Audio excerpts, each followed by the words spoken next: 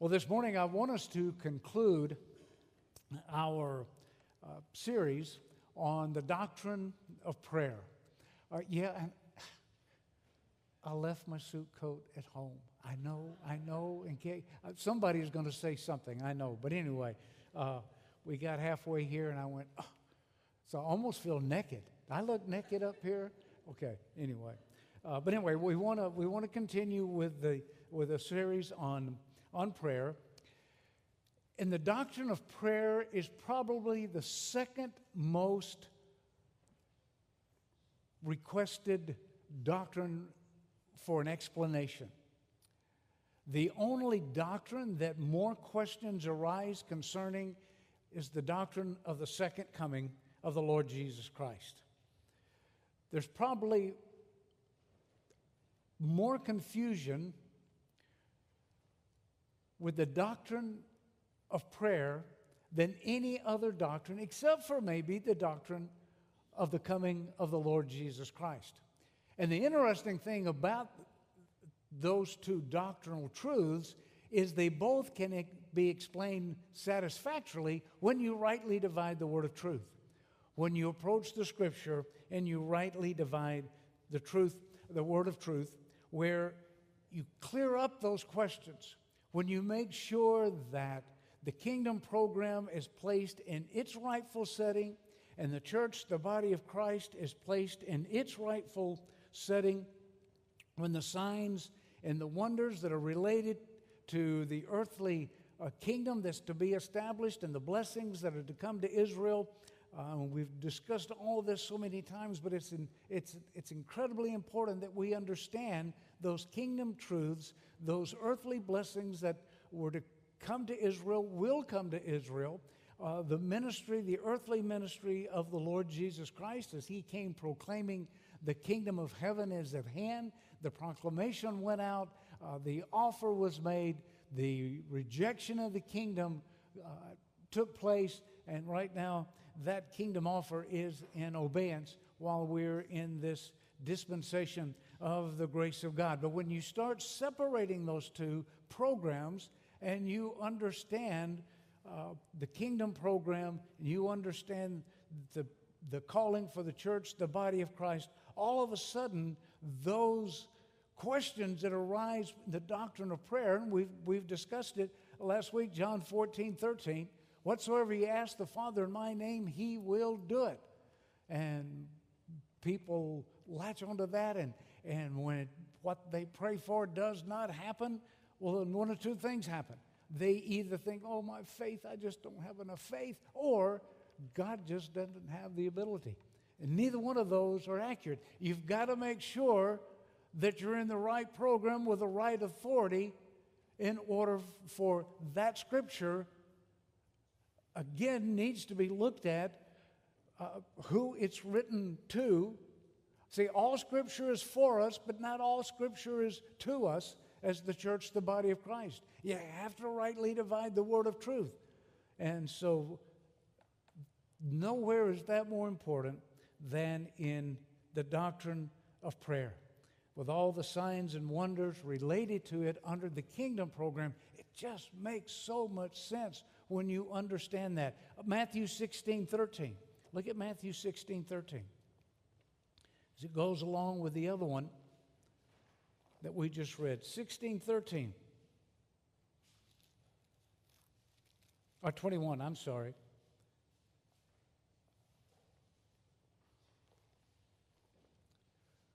"23. But he turned and said unto Peter," no, that's not it either.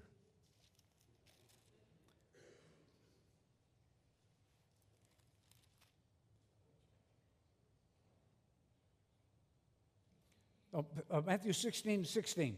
"And Simon Peter answered and said, Thou art the Christ, the Son of the living God. And Jesus answered and said unto him, Blessed art thou, Simon Bar-Jonah, for flesh and blood hath not revealed it unto thee, but my Father which is in heaven. And I say unto thee, that thou art Peter, and upon this rock I will build my ecclesia, and the gates of hell shall not prevail against it. And I will give to thee the keys of the kingdom of heaven, and whatsoever thou shalt bind on earth shall be bound in heaven, and whatsoever thou shalt loose on earth shall be loosed in heaven. That was that apostolic authority that they had, absolutely. Look at Matthew 18. Matthew 18:18. And verily I say unto you, whatsoever you shall bind on earth shall be bound in heaven.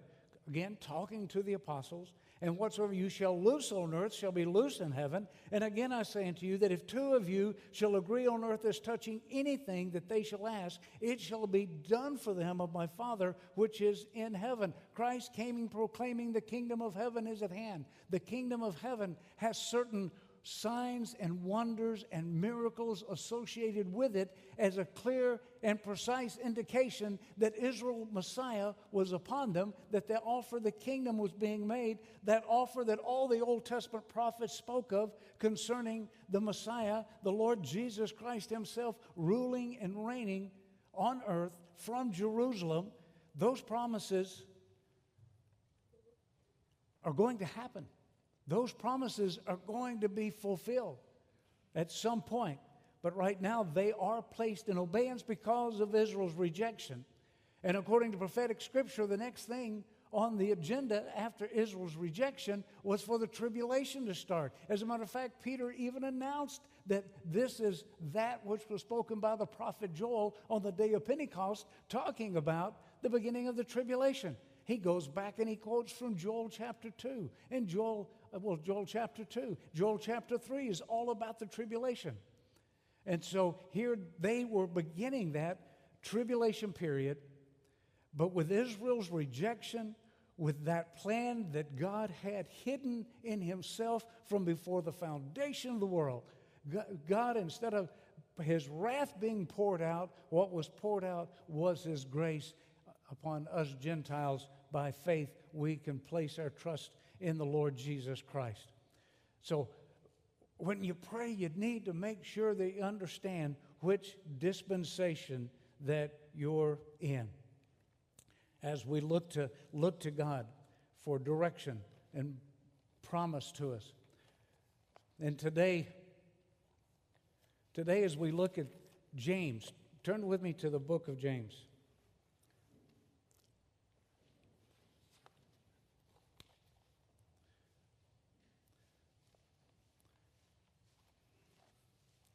Just to show you what I'm talking about. James chapter 4. Verse 3. Now the question is, who was James a minister to? Who was he writing to? Maybe that's a better question. Who was James writing to? James 1:1. A servant of God and the Lord Jesus Christ, to the 12 tribes which are scattered abroad, greeting. When we read the book of James, and James talks about how you see then that a man is justified by works and not by faith only, that difference in what the Apostle Paul proclaimed is startling, is staggering. Should cause the bells and whistles to go off in our mind and understand that what God was dealing with Israel over is totally different from what he's dealing with the church, the body of Christ here today. And so here in James, who was a minister of the circumcision, as a matter of fact, James promised the Apostle Paul, along with Peter and John, James was one of them, that they would make sure that the gospel of the circumcision was proclaimed, while Paul proclaimed the gospel of the uncircumcision. Two different gospels. Now, folks, that's pretty clear from the scriptures. Everybody wants to make it one gospel that they were proclaiming. That's not the case. So here they were proclaiming two different gospels during this duration. James was a minister to the nation of Israel. He was proclaiming that kingdom truth. And so in his book, when he's talking to them about prayer, he's making sure they have instructions concerning prayer. Even what James talks about is part of that apostolic elder authority. Look at James chapter 4, verse 3. Or so verse 2. You lust and have not. You kill and desire to have and cannot obtain. You fight and war, yet you have not because you ask not. Who's he talking to? To the 12 tribes of Israel. Let's make sure we make that distinction that the kingdom program was still, they were in a transition, but those believers were still hoping, praying for the kingdom to be established. They were still looking for the second coming of Christ on earth to establish His kingdom. That's their hope. We're not looking for the second coming of Christ on earth. We're looking for the rapture of the church, where He's going to catch His church away, His body away, and then God is going to start dealing with Israel again based on all those Old Testament scriptures. Because God cannot lie. That's what God promised. That's what's going to happen. So here He says, you lust, you do all of these things. Verse 3, you ask and receive not, because you ask amiss, that you may consume it upon your own lusts. See, the apostles and these elders, they had the gift of discernment. Let me tell you, they could tell what was going on with those believers. As we mentioned last week, just ask Ananias and Sapphira. Peter, he understood. But look at James chapter 5. James chapter 5, verse 13. Is any among you afflicted? Let him pray. Is any merry? Let him sing psalms. Look at verse 14. Here we go. Is any sick among you? Let him call for the elders of the church, and let them pray over him, anointing him with oil in the name of the Lord. And the prayer of faith shall save or shall heal the sick. And the Lord shall raise him up, and if he have committed sins, they shall be forgiven him. Folks, that's kingdom authority. James was still functioning under that, what Christ had told the apostles. Whatsoever you ask the Father in my name, He will do it. Where two or more are gathered together in my name, if you ask anything, He's going to do it. If you agree as touching anything, He's going to do it. James was still a minister of the circumcision. They were still under that kingdom program. The church, the body of Christ, had already started, but it was transitioning in where the offer to Israel had fizzled out.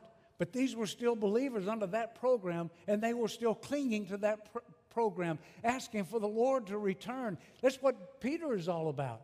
Peter even says he's writing to the scattered of Israel. And Peter, they were saying, where is the coming of the Lord? How come He's not here yet? And Peter has to explain to them, God's not slack concerning His promise, as some men count slackness. But He's not willing that any should perish, but that He wants all to come to repentance. The whole program, Peter's explanation to them was, they want to know, where is this coming? Peter's making sure he's going to come. But right now, God is offering salvation based on His grace, not a covenant relationship, but based on His grace. Peter even ends 2 Peter chapter 3 informing those that he's writing to that there were certain things that the Apostle Paul is talking about that it's hard for them to understand. They were scratching their head. There was something going on that was hard for them to understand. You go back to Luke 24, the Lord Jesus Himself, the one we worship, He had actually opened their hearts, their minds, and they understood the Scriptures. Now all of a sudden something's happening that they don't understand. You go to Acts 21, when Paul goes to take the offering to the poor saints in Jerusalem. He takes the offering down there, and James, Paul goes to them, and he's telling them all about the good things that God is doing. And they praise God among the Gentiles. And then James looks at all of those Jewish believers there in Jerusalem. He looks at all of them, and he tells Paul, he said, look at all of these people. Look at all of these who are zealous of the law. zealous of the law? When Paul had already taught Galatians, the Romans, and there's scripture after scripture where Paul had told them, you're no longer under the law, you're under grace. So what is going on? And they were even about to perform blood sacrifices there. They were still under the kingdom program. Now, I believe Paul seriously made a mistake. I seriously believe he made a mistake. He should have said, James, you know better than that. You know what's going on here. But instead, because Paul, to the Jew, he wanted to be as the Jew, to the Gentiles, his desire was to see all Israel saved. So he acquiesced. He went ahead and was going to go through that temple sacrifice, that purifying, that which the law called for. He was willingly going to go through that. Not only go through it, he was going to pay for it. But God intervened before he could do that. God had him arrested. Way to go, God. God did not allow him to go through that. So all of that, Isaiah 65. Look at Isaiah 65, just to show you what I'm talking about, or hopefully it will. I'm not sure it will, but makes sense to me. Isaiah 65.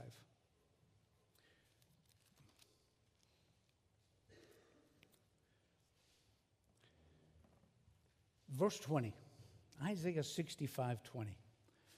See, during the kingdom program, during that 1,000-year reign of the Lord Jesus, where he is going to sit on his throne from Jerusalem, that the 12 apostles are going to sit on 12 thrones judging the 12 tribes of Israel. The tribes of Israel are going to be a priestly nation. They are going to be representing man to God and God to man. They're going to be that nation of priests during that 1,000-year reign. All of that was prophesied. All of that's going to take place. Verse 20, two scriptures that are not understandable or explainable if you don't understand that prayer, healing, connection, and that apostolic authority that they're going to have during that time. So God can, the Lord Jesus can say, whatever you ask the Father in my name, he will do it. They didn't know they weren't getting ready to go into the kingdom program. They thought they were into the tribulation, and the next 7 years after that, boom, here comes the kingdom. But verse 20, and there shall no more thence an infant of days. You know what that's saying? That during this time when God's going to create, and there's going to be rejoicing, and Jerusalem is going to be, and weeping shall be no more, and that millennial kingdom that's coming, there shall no more thence be an infant of days. Babies aren't going to die in an infant stage. You know why? Because if they're sick, you just go and lay hands on them, you pray for them, the elders pray for them, and they're going to be healed. That's what James said, James chapter 5. And the prayer of faith shall save, shall heal the sick, and the Lord shall raise him up. And if they've committed sins, they shall be forgiven them. You got a sick baby, you have a sick friend, you have somebody that's dead. Because what God's word says is going to happen. There shall no more be an infant of days. Babies aren't going to die in their infant stage, nor an old man that hath not fulfilled his days. For a child shall die at 100 years old, but the sinner, being 100 years old, shall be accursed, or seen as accursed, thinking, what did he do wrong? Because there will be death during that millennial kingdom. But the whole point is here is there's going to be power. There are going to be signs. There are going to be wonders. There are going to be things taking place during that period of time. So in the Gospels, when the Lord is talking about those miraculous things taking place, they were signs to Israel that he is the true Messiah. Those promises are about to come to fruition. You say, wait a minute. Didn't Paul raise up the sick? Yeah, he did.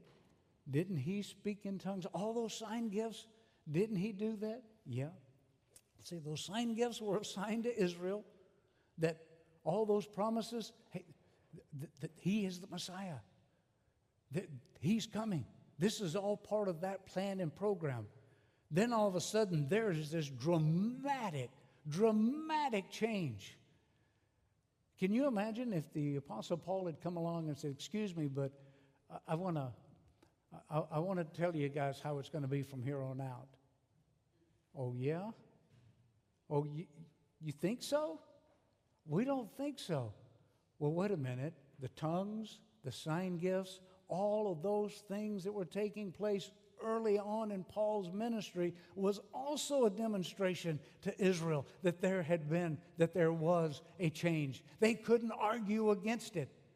But all of those sign gifts, we are told clearly in 1 Corinthians 13, are going to come to an end. The tongues, the gift of knowledge, the gift of wisdom, all of those sign gifts, because Israel, the early church didn't have the Bible, but boy, they had those gifts in order to get the message out. But then once that which is perfect is come, the perfect Word of God, once that's come, then that which is in part is going to be done away with. That's the tongues and the wisdom and the knowledge. Now we study to show ourselves approved unto God. That was all part of those promises. Under that kingdom program, under those things said by the Lord Jesus concerning prayer and their authority, the apostles even are going to have the authority to forgive sin. Whosoever sins you forgive, they're going to be forgiven. Whosoever sins you retain, they're going to be retained. We don't have that today. Not at all. If you sin, don't come to me. Well, if you sin against me, if you do something to me, I'll forgive you. But I can't forgive you before God. They're going to have that authority. It's important that we see that distinction. And the reason I'm even bringing this up and bringing this out is because I want you to understand how important your prayer life is. And so many of you have said, I pray and I pray and I pray over this. And didn't the Lord say that whatsoever I ask in His name, He's going to do it? My faith just must be so tiny, even smaller than a grain of mustard seed. Pastor, that's little.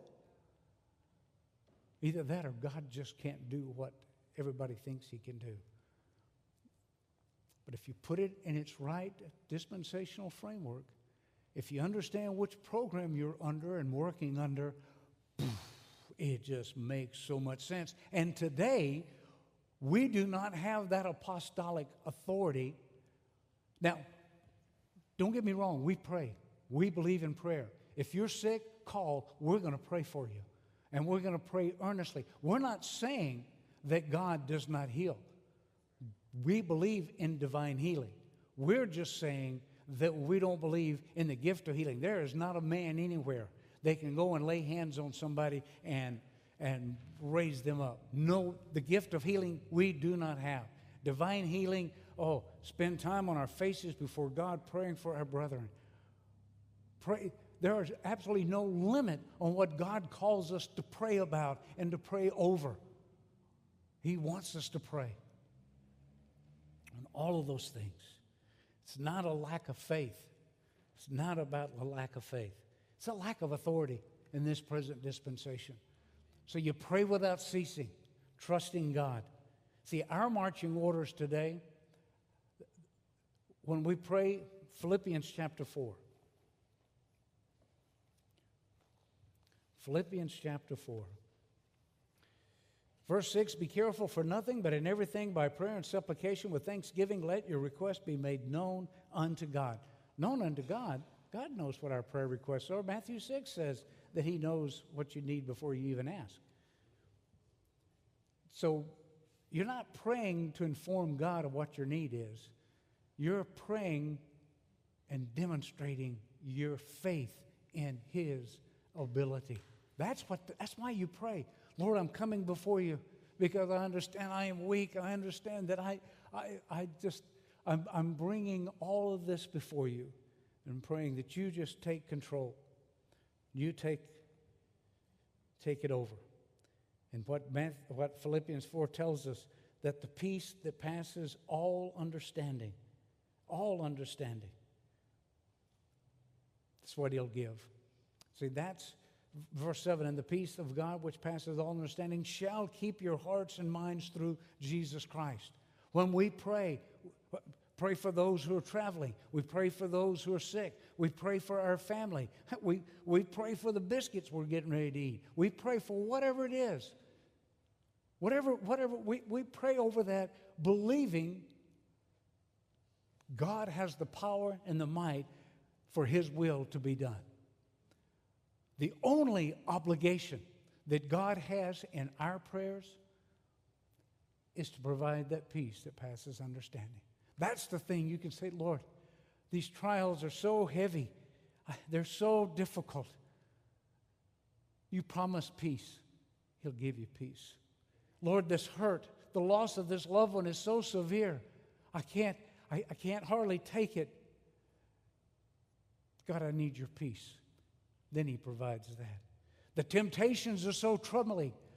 Father, I just seem to trip and I seem to fall and I just can't seem to handle these. I need your strength, your power. Give me that peace as we deal with that. That's the authority that we have to pray without ceasing, to pray with thanksgiving, believing that God's will is going to be done, that we serve Him, and He desires to direct our lives in every facet.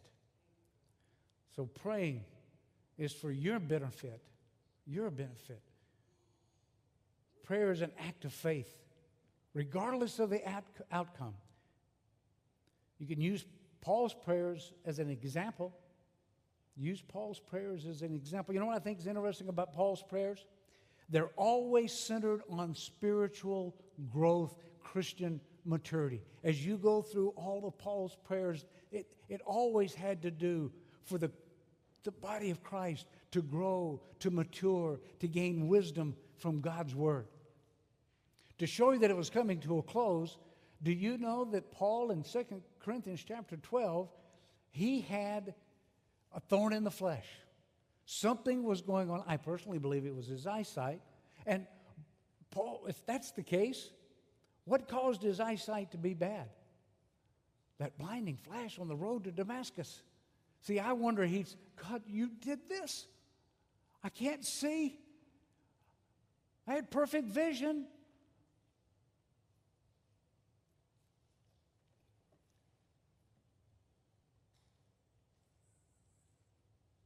So you wonder what was going on. Paul wanted to be healed. 3 times it says he prayed for that to be removed. Lord, remove this thorn in the flesh. God sent a messenger of Satan was sent to buffet him over that. And what was God's answer? Now, keep this in mind. Could Paul have said, Lord, you told the apostles where if whatever they ask the Father in your name, you would do it. I'm asking, Lord, make me see better. When he signed his name, he had to do it with a big scroll because he had poor eyesight. And I think it was after the road to Damascus episode. He could have claimed that. Lord, heal me.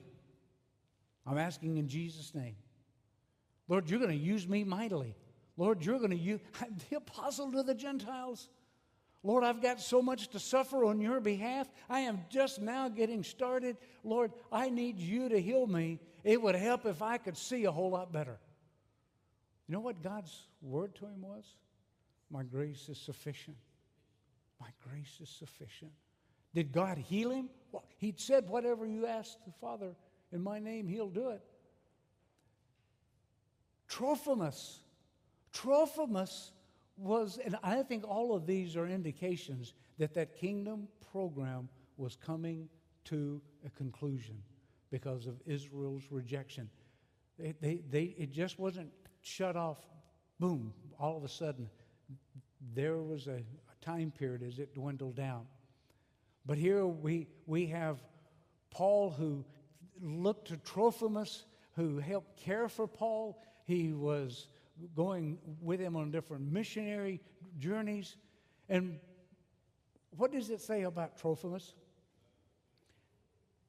In 2 Timothy 4:20, Paul says that he left Trophimus in Miletus sick.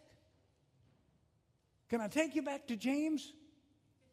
Can I take you back to the scripture, whatsoever you ask?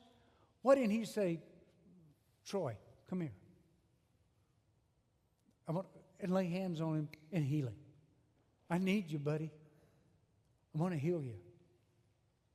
That didn't happen because there was a change. That apostolic authority was coming to a close. Well, time spent in prison. Peter was in prison. They arrested him. They just chopped James, the other James, head off.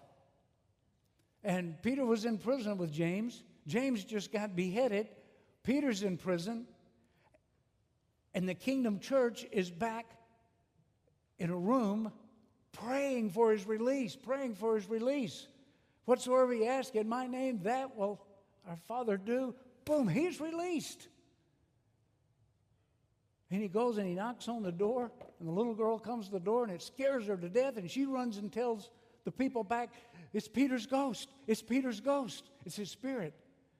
And they go, pfft.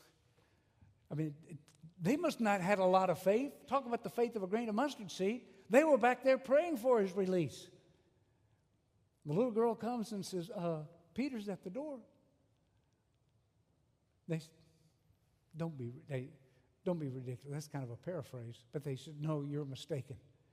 And they finally, he's at the door. They go, and sure enough, there's Peter. Whatsoever you ask the Father in my name, he will do it. They prayed for Peter's release. The apostles in Acts chapter 5 are arrested. And they're hauled off and put in jail and treated terribly. The people are praying. The Lord comes and says, you're out of here. Go, stand, preach. And that's exactly what they did. Paul, on the other hand, was arrested in Acts 21. In Acts 28, that's 3, almost 4 years later, he's still in prison. See, there's a difference. You tell me that people weren't praying for him? They were praying.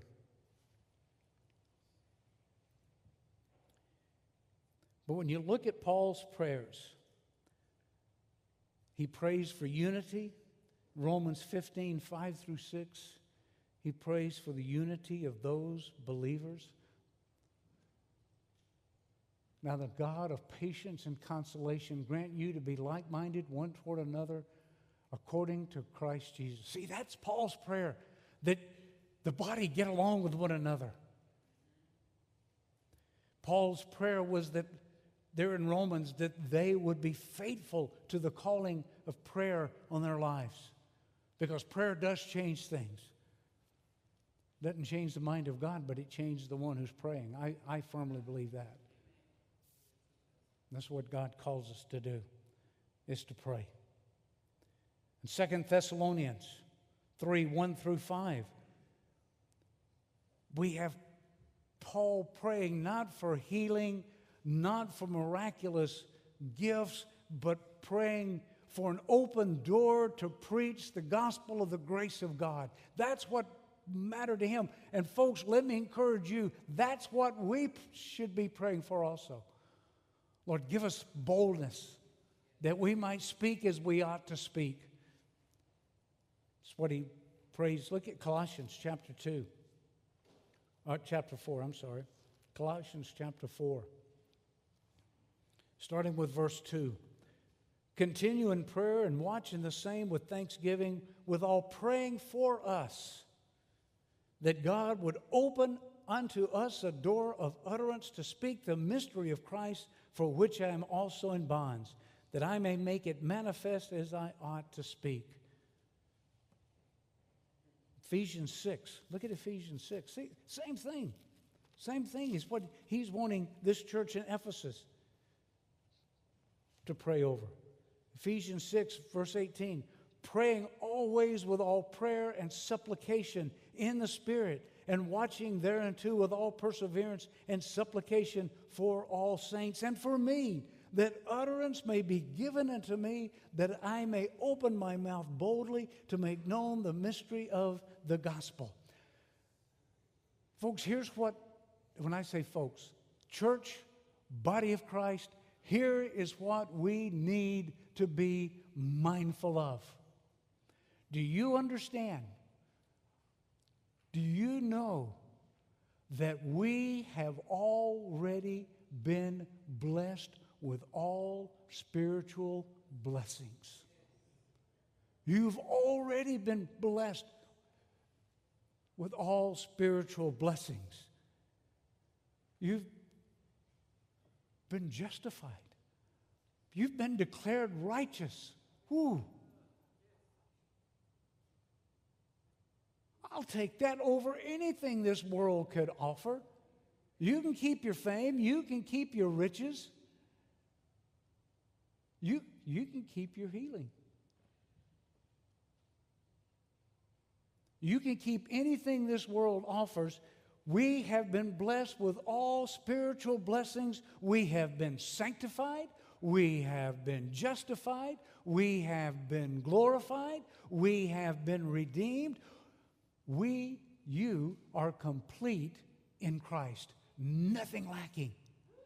Who needs anything else so that you can stand and declare, Lord, your will be done in my life.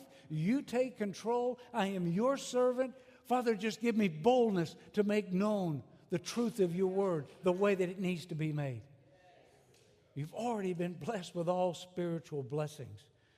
Talk about name it and claim it. That's what we need to be naming and claiming, that we've been blessed with all spiritual blessings. We're already seated in the heavenlies. That's our position in Christ. Our citizenship is in heaven. Philippians 3:20. That's where our citizenship is. Nothing can ever change that. That's your citizenship. You're in Christ. You're seated. Where's Christ right now? Seated at the right hand of the Father. Where are you, his body, seated at the right hand of the Father? You talk about security of the believer. You talk about belonging to him and sealed into the day of redemption. God's word is at stake. That is your position. Philippians 4:19 says he's going to supply all of your need according to his riches and glory. And folks, he has.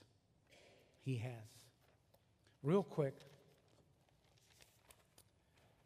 I want to bring this series to a close.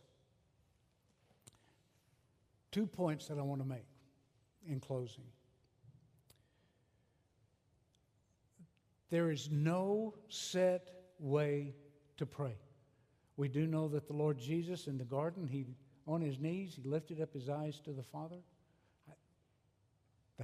Do that. We know in the Garden of Gethsemane, he prayed in a similar fashion. Matthew 26. But there is no way that God prescribes that you have to pray. Just talk with God. That's what prayer is. Commune with him. Take your issues to him. There's no set way to talk to him. Is there a set way to talk to your wife? Is there a set way to talk? Well, some of your wives just looked at your husbands. Maybe I'm not going to go there. What about your children? Is there a set way to talk to your children or your friends? Boy, you just commune with them. You just talk. I can't imagine out at the picnic yesterday as we were sitting around and talking, if I'd have been talking to Wayne and, dear Wayne, how art thou thee? And it's just, hey, Wayne, I like your truck. That's a 70, and that's not as nice as a Ford, but that Chevy's a pretty nice truck.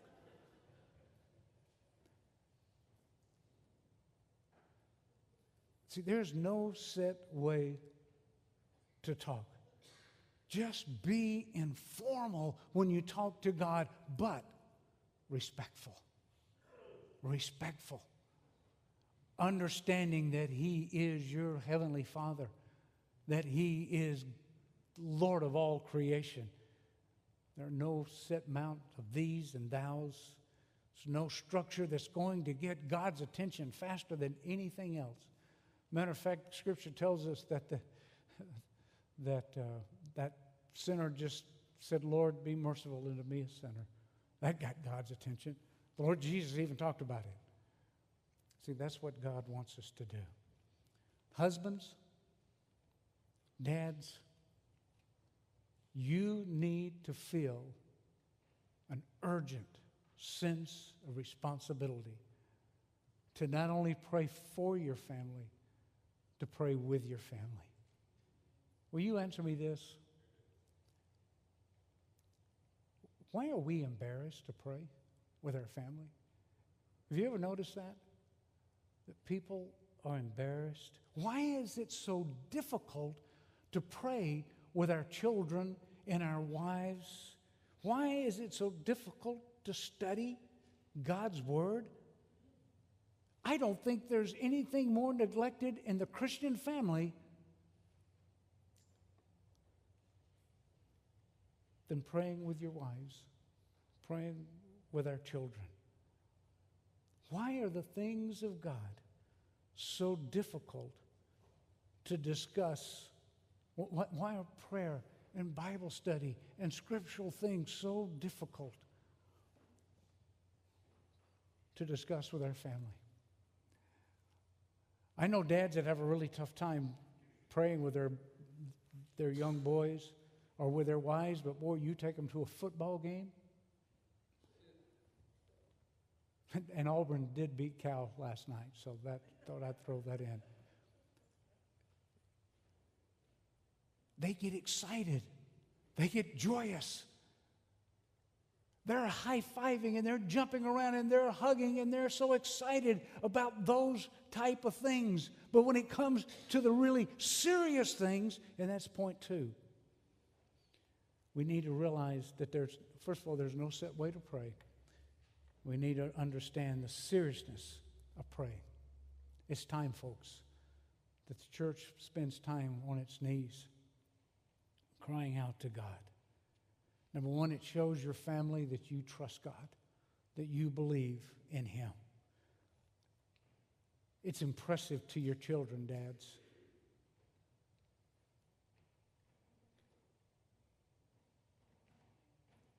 We pray, we take it seriously because we're living in perilous times. All this happening around the world right now shows the church, the body of Christ, that we're living in the last days. There are so many things that are happening on this planet right now that point to the Antichrist, that man of sin, the one world government, the one world church, one world monetary system, the mark of the beast. There's right now, all of the stuff that the Scripture talks about is going to come. It's possible for it to happen. And we say, Lord Jesus, have your way and will. But we need to buckle up. We need to buckle up. And one of the buckles is the buckle of prayer. The other reason we need to take praying seriously is because that's the only way that you can walk in the Spirit and not in the flesh. Prayer and Bible study. You say, well, I really don't care about walking in the Spirit. Then we need to talk about your salvation. We need to talk about your relationship with the Lord. Your heart's desire should be to walk in the Spirit. And the only way you can walk in the Spirit is to commune with God and to keep your nose in the book. Fifth reason is because it is a demonstration of faith. Again, it's God knows your needs.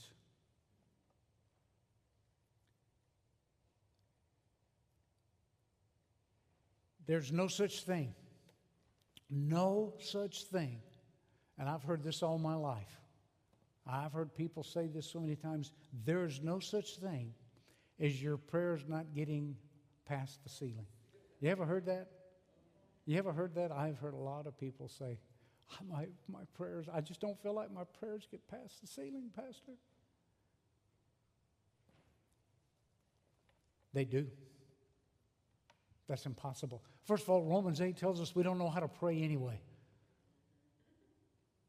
So when you pray and you're pouring your heart out to God, or you feel just empty, you're feeling that something is lacking, you know there's something that's wrong, and you're praying out to God, and you don't feel like it's getting past the ceiling, the Holy Spirit is making intercession for you with groanings which cannot be uttered, and it's blasting right through that roof, and it's taking those requests and those needs before the throne of God.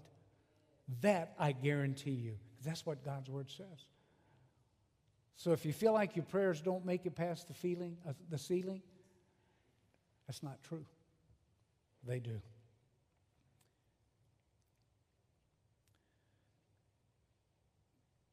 So why aren't we taking prayer more seriously? I thought about that this week. And this might get me into trouble. But I've been in trouble before.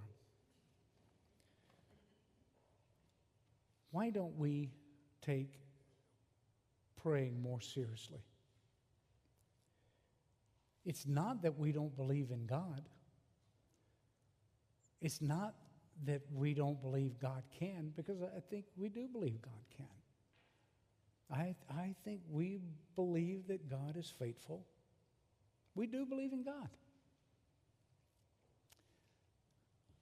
I don't think we believe in hell. That's the reason we don't pray, dads. That's the reason we don't spend time on our faces before God for our children, for our neighbors. Do we really believe in hell? I'm not sure we do. Because if we did, we would feel more of an urgency for those around us who don't know. Am I wrong? I hope I'm wrong.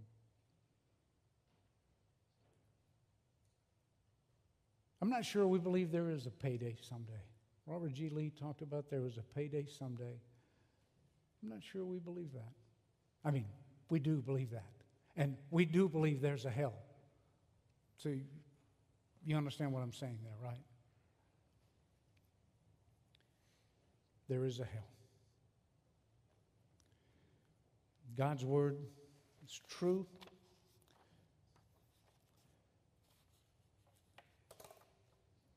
God's Word is clear that we are to pray without ceasing, trusting Him,